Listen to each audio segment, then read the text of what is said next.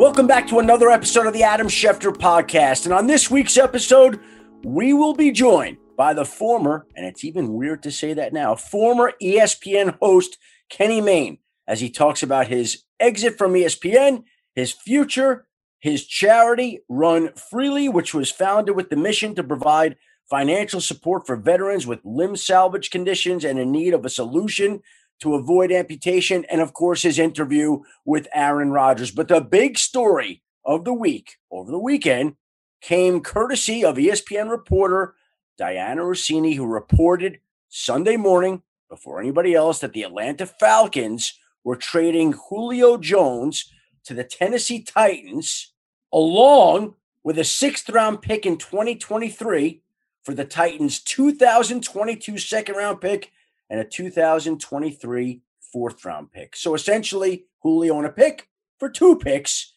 And what it amounts to is that Julio Jones wanted out of Atlanta, told the Falcons back in March that they had to trade him. And we've seen more and more of that this offseason, starting, of course, as we mentioned, with Matthew Stafford and Carson Wentz, and continuing on to Julio Jones, who got his wish over the weekend. Now, the Falcons had a fairly strong market, but not as strong as they would have liked. If it was, the Falcons would have gotten back a first-round draft pick. But they never got offered a 1 in 2022 in exchange for Julio Jones. There were a number of teams interested, and there are a number of teams that should have been interested. There are teams that should have been calling and did call. The Los Angeles Rams called. The San Francisco 49ers called. The Philadelphia Eagles called. The Chicago Bears called. A bunch of teams called. Why would you not call if a future Hall of Fame wide receiver were available? But the Tennessee Titans put an awful lot of legwork into Julio Jones, speaking to a lot of people that have coached him, worked with him, and essentially became enamored with the idea of joining him on an offense with another former Alabama standout, Derrick Henry, and A.J. Brown, and Ryan Tannehill, to give the Titans a real threat to advance in the playoffs. So Julio Jones goes to Tennessee. He gets what he wants, and the Falcons get back a couple of picks as they now hand off their future to Calvin Ridley and Kyle Pitts. That's the new tandem in Atlanta that the Falcons will have to lean on. Kyle Pitts came in as the most highly regarded and the most highly drafted tight end in the history of the NFL draft. No tight end ever was drafted higher than Kyle Pitts in the history of draft. Think about that. And Calvin Ridley really has come on. And so they're hoping that in Matt Ryan's final season or two with the Atlanta Falcons, however much longer he plays there, that they will provide him with the type of production and offensive firepower that Julio Jones did during the time that he made his stake to a Hall of Fame spot in the future, which one day he will get. But Julio Jones, now a Tennessee Titan. And now we get the mandatory mini camps as we record this Monday morning. We'll wait to see if Aaron Rodgers shows up in Green Bay. I say no way. I say he won't be there. I say the Packers will excuse him, which will excuse the $93,000 plus worth of fines going forward.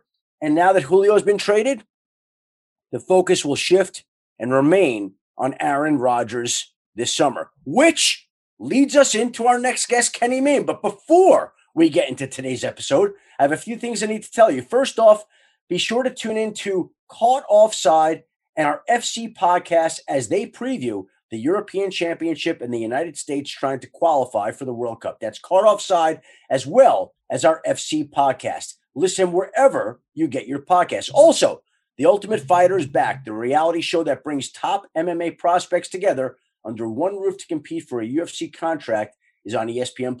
Featherweight champ Alexander Volkanovski and Brian Ortega coach men's bantamweights and middleweights who have put their lives on hold for the chance to pursue their UFC dreams. Stream new episodes every Tuesday only on ESPN+.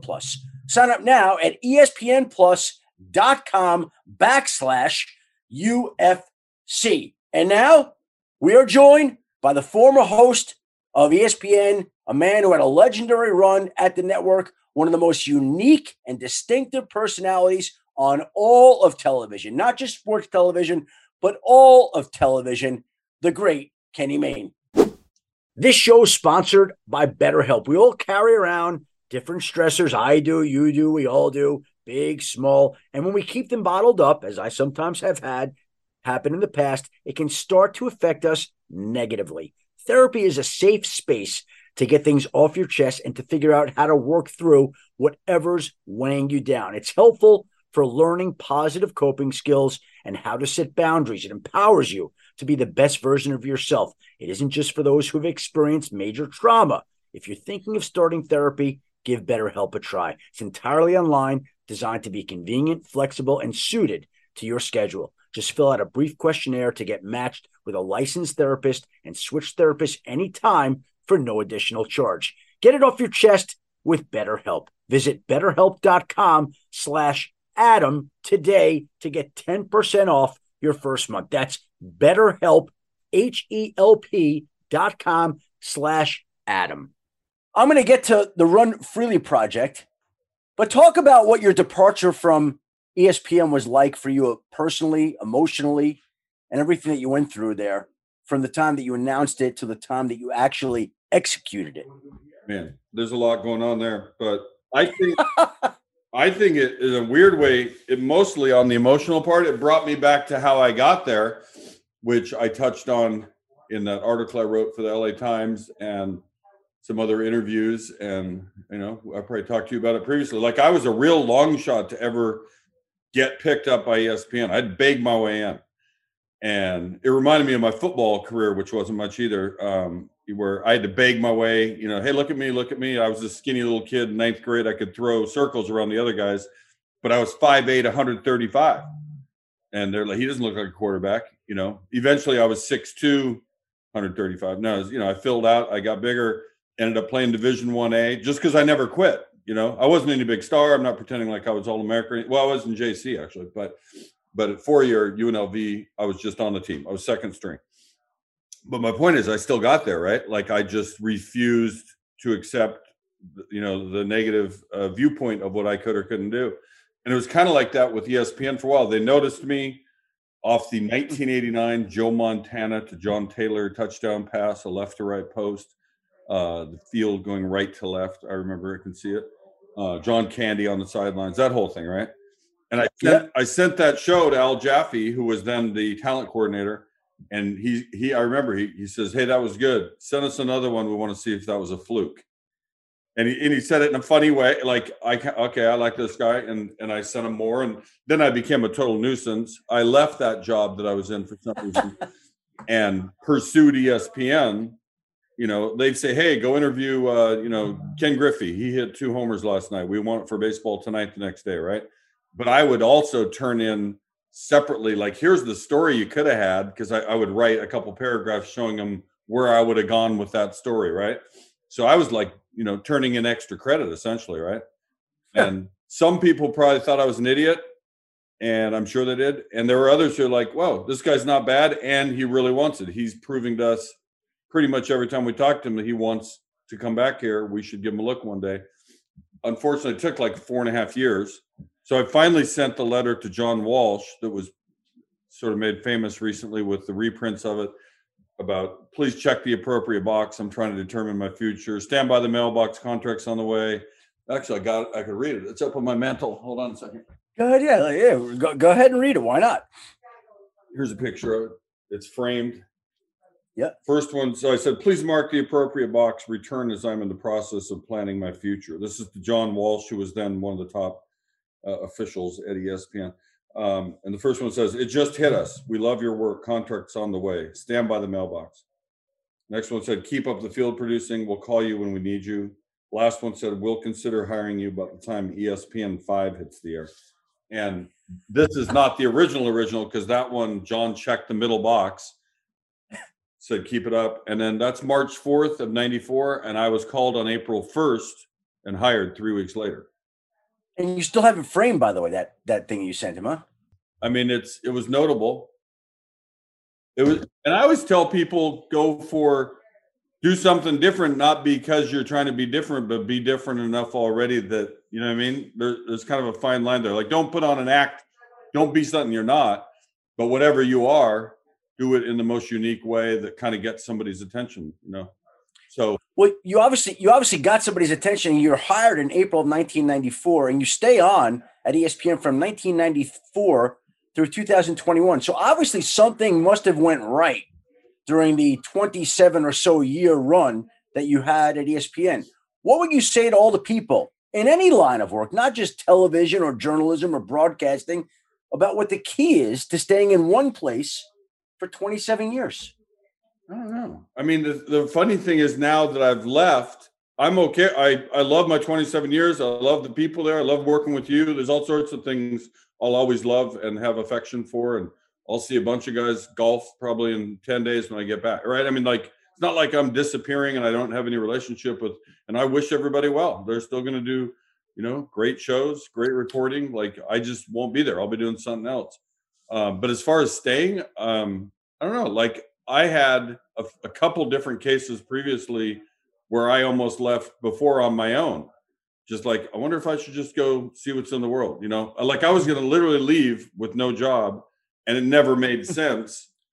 Like, that's just too good a deal. And it's, I got family, all right, kids and college bills. And so for the security, I was always like, this is pretty good. I should keep doing this. I like the job. I even liked the job 2 weeks ago. It was fun doing late sports centers. Like, there were no complaints.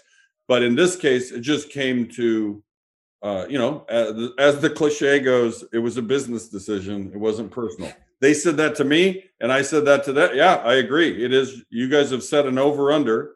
I'm going to go play the over.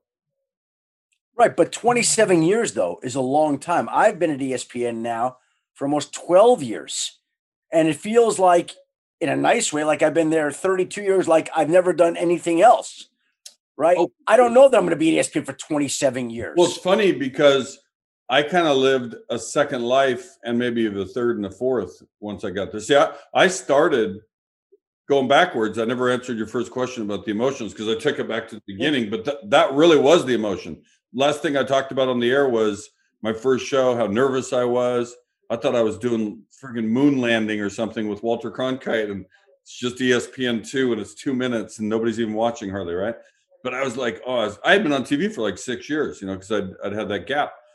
And Dennis Sidori, great man, great director. He passed away. So rest in peace, Dennis Sidori. He's my director. He's in my ear, and I start talking too fast before it's my turn. Like, there's supposed to be like an animation leading to the bit, and I'm like, and welcome, whatever I'm saying. He says rookie. He just says rookie, and it made me giggle just like you. Boom, now I'm on the air, and I got a big smile. You know what I mean? Like, he loosened me up, and that just was like a fitting way to start. After the struggle to get there, immediately I make a mistake. He immediately gives me a hard time. It gets me loose, and off I went.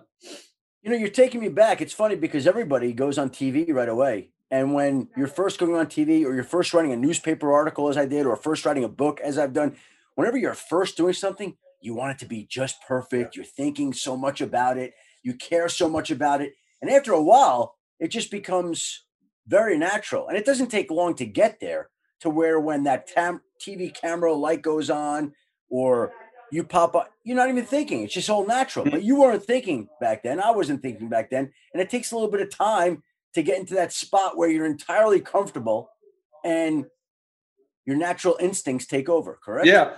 I mean, I didn't know. They knew what I was coming in because they saw my tapes from Seattle. And I'd say I took it crazier at ESPN because I had more stuff that I could do, right? More resources and more opportunities. At my station in Seattle, I tried to do some fun things, but I was at a little local independent station. I had one guy working with me. You know what I mean? Like, it just wasn't the same thing. But as an example, we would show the baseball scores from around the league, and I had my dog eating a baseball, panting, and we just put Dog Days of Summer, and the scores kind of scrolled over. To us, that was different and unique because the other guys weren't doing that. It wasn't that funny, but it was just cute. It was like, oh, here comes that funny dog again, and here come the score. Clever twist. Yeah. And the funny thing is, I was already doing what we call at ESPN shot sheets. For those who don't know, it's basically a shorthand description of a game. So first inning, Griffey, action, homer number 25, Mariners up 3-0, right? As an example. Griffey doesn't play for them anymore. But that was my best. So I was kind of doing a shot sheet at my little station in Tacoma, right? I was already kind of doing my version without even knowing what ESPN did. So when I made the transfer, it's like, I was kind of already doing this model. I made that up on my own. I thought out in Seattle, because a lot of people would write highlights. They would say, literally type out the word in the first quarter, the such and such team did such and if you are ahead or behind, your highlight sucks, right? But if you do it the ESPN way or the way I was doing it, you should be able to stay. You might fall behind, or you get ahead and you slow up or you speed up. There's an art to it. But yeah, I got more comfortable with time. You're always better on your second day than your first day. And your third, then your second, and your fourth, then your third, and so on and so forth. So, you're 27. So 27. So when you look back now over those 27 years, what will you remember most about them? It's like a Tom Rinaldi question. That's about as high a compliment as you could pay a man there, Kenny. Well, the highest achievement it's commingled. The highest achievement, I was in on some Emmys with not myself, like with the team, like with Countdown, with Sports Center. But it was when Stevie Wonder's band members recognized me and acknowledged me. Like, where was that? What happened there? That was he did a concert tour where he was playing songs in the key of life. That was the whole album. And the whole album was the concert, right? And I got to go backstage.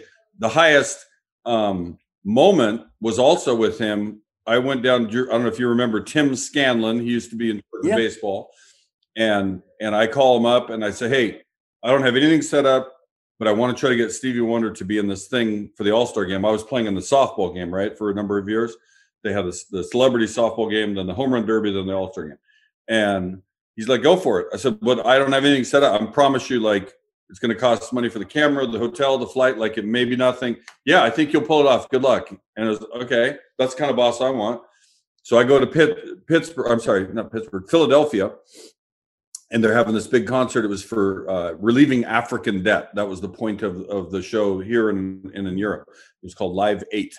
And Stevie Wonder's trailer is behind this fencing, and I'm trying to get anybody to get close so I can kind of, hey, I'm with ESPN and we're trying to set this thing up, and I can't even get through the gate because I have no credential to do so. And they're waving at people to come into his trailer to say hi. Like Will Smith goes in and Natalie Portman goes in. And then the guy's looking right at me, and I think they're asking me to come in. And I'm like, how do they know who I am? This is a long time ago. And all of a sudden, Don Cheadle walks by me. They were waving to him the whole time. But the good news is I ended up getting a lanyard from a Teamster. I ended up upgrading my access. I got to his guy. He said, "You pitch him yourself." And Stevie ended up doing his line, which was, "I can't be at the All-Star game. I have a high ankle sprain." That's the favorite thing I did in 27 years. The Stevie Wonder moment stands out to you. Is there a story or a show that you worked on that stands out to you? Well, I'd say it would be hard to just pick one, but, we did the Main Street comedy show, Aubrey Plaza and Allison Becker, John Glazer, Ben Schwartz, I'm leaving out people, Chris Smith, Lenny Jacobson. All these people were in this thing that was supposed to be a version of my life at ESPN. And we obviously exaggerated, for the comedy aspect. All of them went on to Parks and Rec and many other things. Wow. So that was a great period of shooting, and didn't even take that much time. We put together a bunch of those. The Wider World of Sports, where I traveled to all the unique sports around the world. The years of doing the fake NFL stories, that was a great period. I love the horse racing. I love the magazine. It's funny, I'm putting Sports Center behind those just because I'm not really putting them behind necessarily, just I'm listing it late because I kind of did that. Like I did that and I did that and I did that. These other things were shorter periods of time, more unique and probably more fun. Not that I didn't like Sports Center, but getting to go to Italy and cover the Palio is more fun than a Sports Center. And you've done so many different things, and you've done all the late night Sports Centers and the regular Sports Centers and this and that. When did you know, though, that your time at ESPN was being noticed and recognized by others? When did you know that Kenny Mayne had landed on the map? Kenny Mayne had become somebody noticeable. Follow what I'm saying? Like, there are little moments there that I think all of a sudden you're like, ESPN's a pretty big place. It's a pretty big platform. Yeah, I mean, I think that was pretty early. I didn't think of it like I have some big ego because of it. Yeah. You know, nothing like that. Like I still think I don't have any ego, really. At least I hope I don't show it. I'm very confident at what I do. I think I can write. I think I'm not horrible as a communicator or on TV or whatever. But I don't go to places and drop Hey, I'm with ESPN. Can I golf for free? Like you know what I mean? Who does that? Trey Wingo? I can't say, but other people probably maybe Really? have done. Really? There are people who have used their quote unquote ESPN thing, you know, for restaurants. Now, if somebody wants to welcome me and, oh, hey, we really love you, come on in, you know, like I always feel weird about cutting to the front of the line for anything. Like Absolutely. even at Disney, and we had a blind guy and a guy in a wheelchair, and I still felt guilty. You know, we were like dual qualifiers. My nephew's blind. You can look up the blind football announcer piece I did with him for Funny or Die. And my good friend Mark's in a wheelchair some of the time. Anyway, yeah. So I don't know. Like it was weird how you'd get noticed because you wouldn't expect it sometimes when it happened. You know, you'd be at be going through an airport or somewhere and people just, oh, you're the guy, you know. Sometimes they don't know your name. They got me confused with Rich Eisen or Trey. I even got a Stuart Scott once, and I thought the guy was being funny, right? I said, all right, you know I'm not Stuart. He says, you can't fool me, man. I know who you guys are. They just get the names mixed up, and they give you any name. You just rattled off a bunch of names there. Who was the most talented person you work with? And I'm not trying to get you in trouble and have you forget somebody, but is there one person that stood out to you that you work with them that their talents left you breathless, so to speak? You know what? I don't think I'd want to. I'm not going to evade. I'm not saying I'm evading the question, but there were so many with such different things. Skill sets. Yeah, exactly. Stuart's a big ham, and we all recognize that. We laughed about it. Like, you know, we could be anywhere. I do the same thing, maybe not quite as much as he did. It reminds me of my friend Mark, who I referenced earlier. Just, you know, we're at a grocery store. I'm now going to do the stupidest thing possible, slide down the aisle or something, or, you know what I mean? Just wants the attention. It's funny, people laughing. And I remember saying, somebody asked one of those things on Twitter, describe what you do without saying what you do, you know, those little things. And mine would have been, I'm now doing professionally what used to get sent me in the hall, or what sent me out to the hall in 5th grade, right? What can I think of? What's the most absurd thing that will make the room laugh right now? Like the quick line, whatever that's going to be. And I wasn't as polished in 5th grade, you know, I had big ears and a worse haircut than now. But Mark and I did a lot of time in 5th grade. But yeah, across the board, there's so many, you know, Keith Olbermann, great writer, you know, like quickly can synthesize things that most of us aren't even quite getting our head around. Stuart, very entertaining. Rich Eisen, very talented. John Anderson, another great writer. Buccigross, really funny on the air, like a great companion, you know, that loosens me up. Michael Eaves is good at so many things. Stan and Neil, Linda. I mean, I just stopped the list and I should have gone on right for a long. Jamel Hill, I could keep going on and on. So I didn't put anybody in any order. I'm just kind of spitting out names, and apologies to the, you know, 280 people. You know, that's why I didn't want to answer the question, because now I've not mentioned Bob Lee, Dan Patrick, you know, on and on and on. All our good reporters. We mentioned Rinaldi, what a great writer. Oh, God, yeah, so good. So I'm not answering the question. I'd like the whole thing stricken from the record. You got it. Let's go to the last show. That last question that you asked Aaron Rodgers. Hey, just last thing. Last time we did the interview together, you told me to go heavy in the cryptocurrency game. I did. We're down 40%. Then I lost my job. Gretchen just wants a new comforter. F you, Aaron Rodgers. I love you, Ken. Did you think of that in advance? How far in advance did you think of that? I daydreamed that a day or two before, like that'd be I knew that'd be a funny way to end it, but I didn't write it down and I almost forgot to do it. So I screwed that up almost. Yeah, I didn't, all those interviews, there were no scripts or prompter or, you know, just, I know them all. So I knew ahead of time, hey, I want to hit these 4 things. And then you see where the interview goes, right? And I mean, similar to this, you probably wrote down a few things, but you probably, something I said made you ask the next question. That's how you're supposed to interview people. But yeah, at the very end, it just hit me. Oh yeah, do that thing. So as he's wrapping up, I pretended like we're done. Oh, hey, one more thing, Aaron. And I referenced the last time I interviewed him and did the big joke at the end. He didn't know it was coming for sure. No, that was a genuine reaction. Like you got me. That was a silly way to say goodbye. And I really was doing it more for him in the room. I didn't even think they'd run it. You know what I mean? Like sometimes you do something silly just to crack people up in the moment, right? Just we're done. And they were like, all right, we got to run this. So they just beeped it out and ran it. It was fantastic. It might have been the single greatest last question that I've ever heard asked of anybody ever. It was outstanding, Kenny. Well, I was proud to be involved. I also, strangely, you could argue we got some real, quote unquote, real, right. But, and I was going to ask it the way I asked it, but like I told people before and after, I could do as straight as can be. I could be as silly as can be. I could be somewhere in between, which I probably was. He's going to answer how he wants to answer, as are the other players, right? Nobody can beat the information out of anyone. I can't make Aaron tell me precisely what he's thinking and what he's exactly going to do and how he thinks it's going to turn out. He was kind of just doing a long philosophical answer about people versus institutions.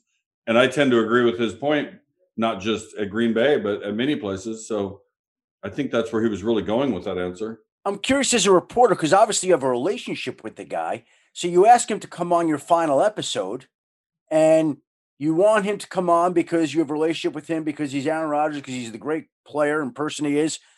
But then you also want to ask him about some of that stuff. You can't have Aaron Rodgers on with everything going on and not ask something about what's going on, right? So how difficult was that for you to ask this of somebody you have a relationship with, yet straddle the line where you're not making them uncomfortable? Yeah, no, it was a weird position to be in. And then you add in the weight of the ESPN bosses. Hey, we know it's your last day, but can you get some fucking Aaron Rodgers questions for us? We want to rerun them on SportsCenter. And I mean, I sent him a note. I said, we're not planning anything. Just be prepared for everything. And he knows what, I mean, like, I'm not going to screw him over when he's doing me a nicety of, that's a pretty big name to get on your final show. Same with Marshawn and Jamal and Sue and Fred McGriff, right? But I kind of know them all, except for Fred, I knew the least. I've only met him the one time. He was amazing, by the way. So, yeah. I mean, hopefully, Aaron didn't complain afterward. He wrote something funny, like that was amazing or whatever he said. And he wasn't offended. And also, I think he wants to answer some things seriously. He didn't want to only go out there and clown around and talk about UFOs and Bitcoin and whatever else. It was worth, we kind of did it all, in my opinion. Now, some people could criticize me. He didn't drive the point home hard enough, and that's fine. I don't really care. I did what I wanted to do. It was my last show. And if I wanted to only ask him about his wedding, I should have been able to do that too. But it did seem appropriate. All right, and I came back to it a couple more times. In fact, the last one was joking. I was like, are you demanding a trade? I was like over the top. I didn't know if he heard that one, but yeah, he said what he said. I don't know what's going to happen either, by the way. No idea. So who knows? Well, I was going to say to you, knowing him the way you do and knowing the situation the way you do, what would be your prediction about what is going to happen there? I don't like. This is almost like the question of name your favorite SportsCenter talent, where anything I say, I know nothing. I don't know what he's going to do. Don't know. Nothing would surprise me. My answer is that. But let me say this: the fact that you don't even know that the question is a question and remains unanswered is interesting enough, right? The fact that there's not clarity there and there is uncertainty there. Oh, 100% things are uncertain. But, he isn't the first Green Bay quarterback to put the team through, right? Like he watched it. He watched Favre do it for how many years in a row? Was it 3 years in a row? It feels like it was 3, maybe it was 2, but that was more bizarre, in my opinion. In this case, he seemingly made it known, hey, try to move me. I'd like to try something different. That's what it seems like. I don't know. Because the thing is, I have never asked him on the side, hey, tell me what's really going on. I want, I've never pushed him. Like, he'd say it because there's a chance he doesn't know. Maybe he's conflicted. Should I just go back and be the good guy, or should I be, I'm standing up for myself and I'm not even showing up. You guys, I'm going to force a trade. Like, that's an option. I'm not showing up at all. I'm going to open a paint and sip shop in Northern California and just relax. I don't know what he's going to do. Were you aware of this prior to the report of the draft day, that all these issues were percolating?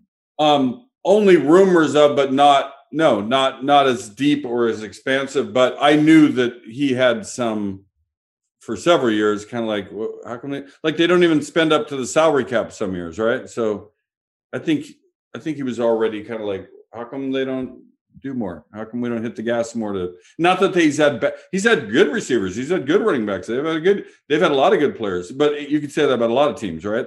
Everybody who's in the league is pretty good.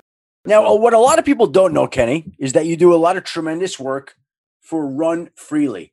And I gave a description of the charity at the outset. Run Freely, for those who don't know, was founded with the mission to provide financial support for veterans with limb salvage conditions and in need of a solution to avoid amputation. What propelled you to do that, and how is the foundation doing overall? Well, lately, we're doing great. Like the news of my departure, it's funny and great at the same time. Like every time I did an interview like this, I would find a way to mention it, or it would just come up. But I broke my leg in college, 1980, last play of a game. We were at Oregon. I'm in the game. Last play, we're down 33-9, I think was the score. I decided one more. We called it a 95. That was like triple go routes all over. And why not? Why not try to make it 33-16? Guy sticks his helmet on my ankle. Ball comes out of my hand. It was a wet day. Horrible pass. And I have a fractured dislocation. Yeah. So I played the next year. And this is funny. We're like wrapping all these mini stories into one here.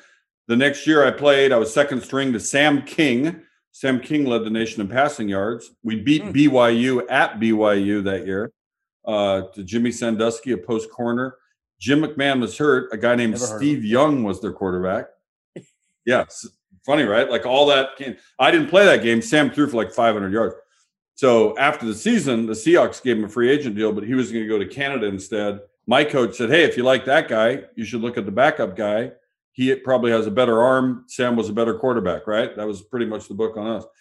And I go throw to Steve Largent, if you will. He happened to be in the building. That was my tryout guy. Wow. And, and I signed a contract. But I worked out for 3 weeks in Kirkland, but I ended up failing the physical for this damn ankle, right? They put me on a machine to measure the strength. And I was thinking it was just like a 40 or a bench press. I was trying, right? I would have cheated. I would have gone hard on my bad leg, 70% on my good leg. I didn't realize what was going on, but they were measuring the difference between my good and my bad. And the variance was so great. They're like, we just, the doctors just said, we can't pass you. Like your ankle isn't going to last, or you're going to get hurt worse, or we're going to have to pay for it or whatever. So I was out. I got a TV job 5 days later in Seattle as kind of a gopher, right? Took a while to move up, took 3 or 4 years. I get on the air, then I do sports, then the whole ESPN thing. So I think all of that matters in the makeup of me and how I look back at everything, the appreciation I have for what it all meant, and also kind of where I am now. Like I've gotten more attention in the last 3 weeks than I have in 27 years. You were talking about outside. Is that more in 3 weeks than 27 years? By far. Wow. Yeah, I mean, I'm not saying somebody wouldn't call, hey, do you want to be in a commercial or what? But I'm talking about in a condensed period. Well, you know what it's like, Kenny? It's like you died to a certain extent. That's what Ben Schwartz said. I don't like using that word, but sure. He said, how was your electronic funeral or something else? No.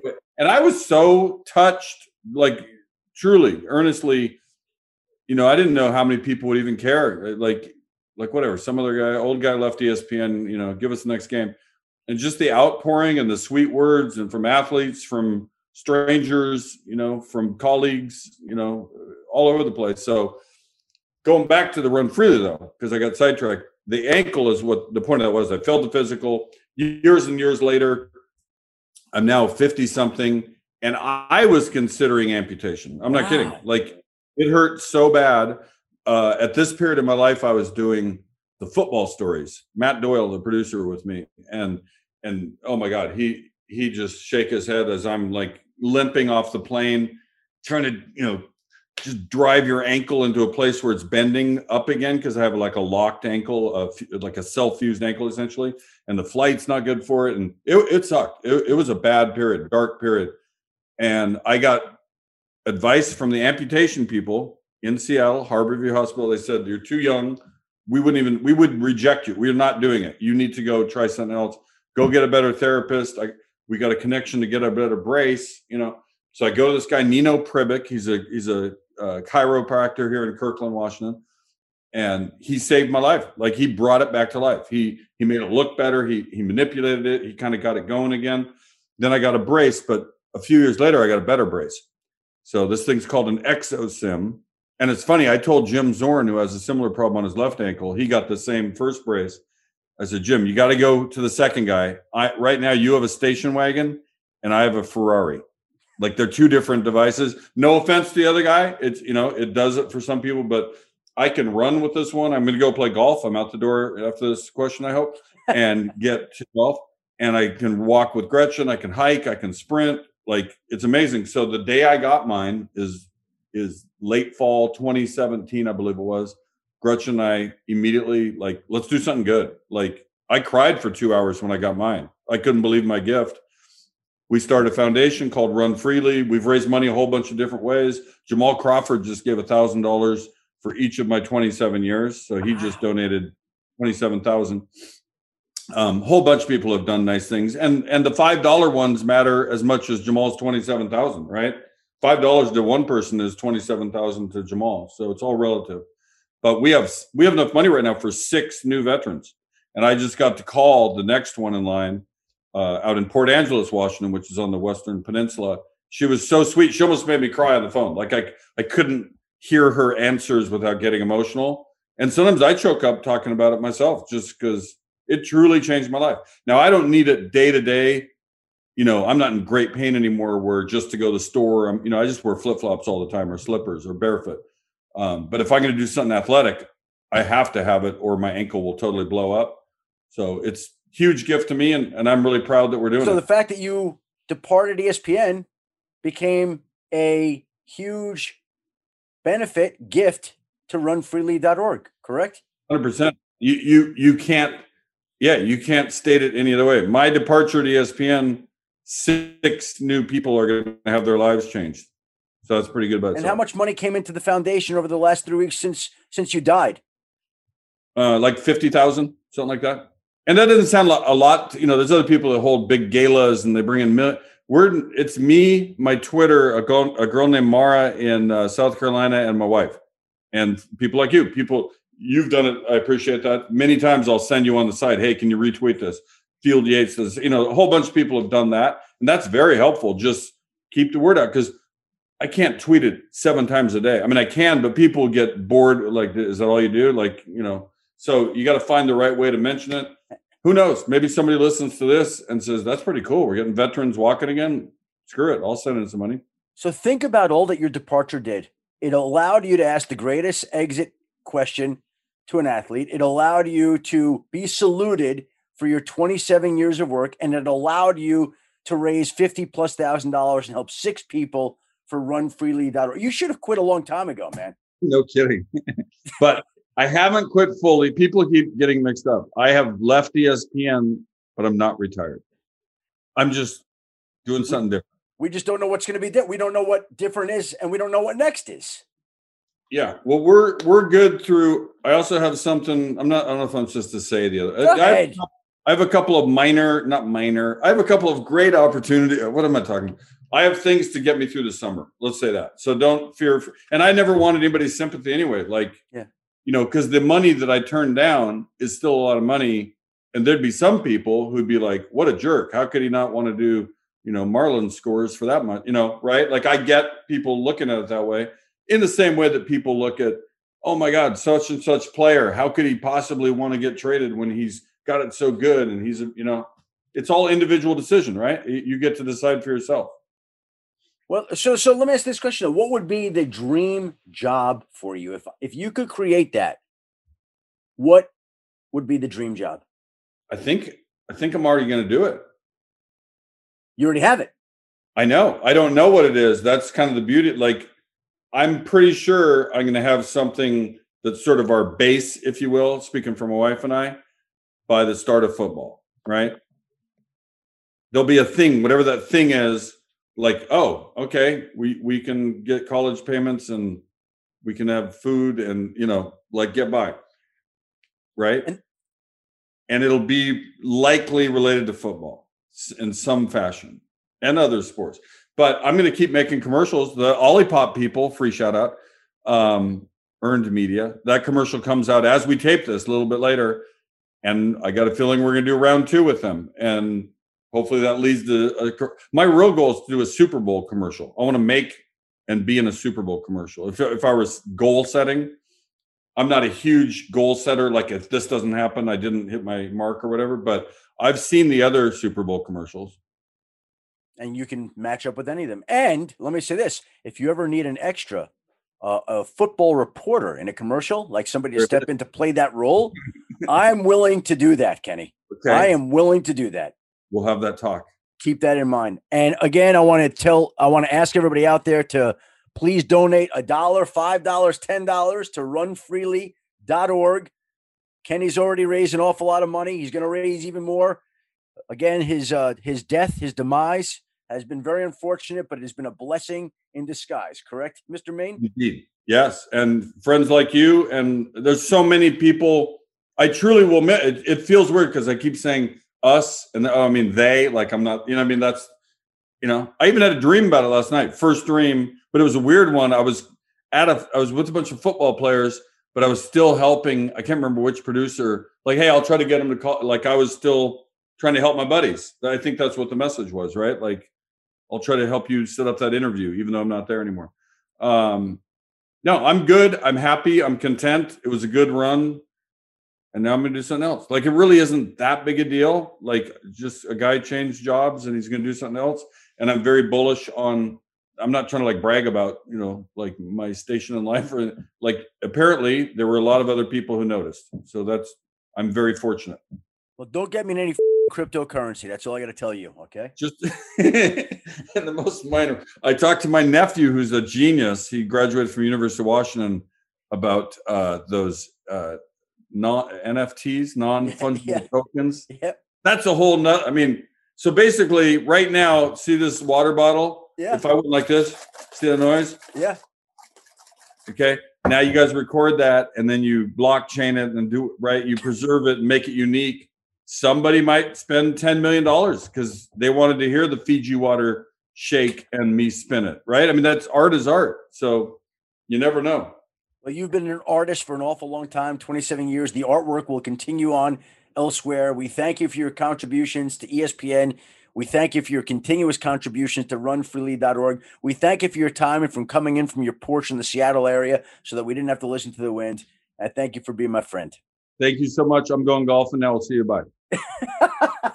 Take care, Kenny. I appreciate you. And there is the great Kenny Mayne, the founder, once again, of runfreely.org. And you can see what a unique person and individual he is and why he lasted as long on television as he did, because nobody did it the way that Kenny Mayne did. All right. We're coming off a week in which Friday, I posted a video that, again, some people question. I thought it was kind of odd. I don't know if anybody ever saw it. I posted it on my Twitter feed, my Instagram page, Facebook, of my daughter at field day. She was doing some hurdles. She got over the first hurdle, went to go jump over the second hurdle, was taping the whole thing, and went flat on her face, but got right back up and finished. And so we were looking at the video, her, me, my wife, and we all, to my daughter's credit, were laughing about it. It was very funny. I said to my daughter, Dylan, would you like to post this on social media? She loved the idea of it. She edited the video. She said, here you go, Dad, post it. We posted it. And what happens? First of all, people noticed that people outside were wearing masks, which they didn't like. Story for another day. And that I posted the video.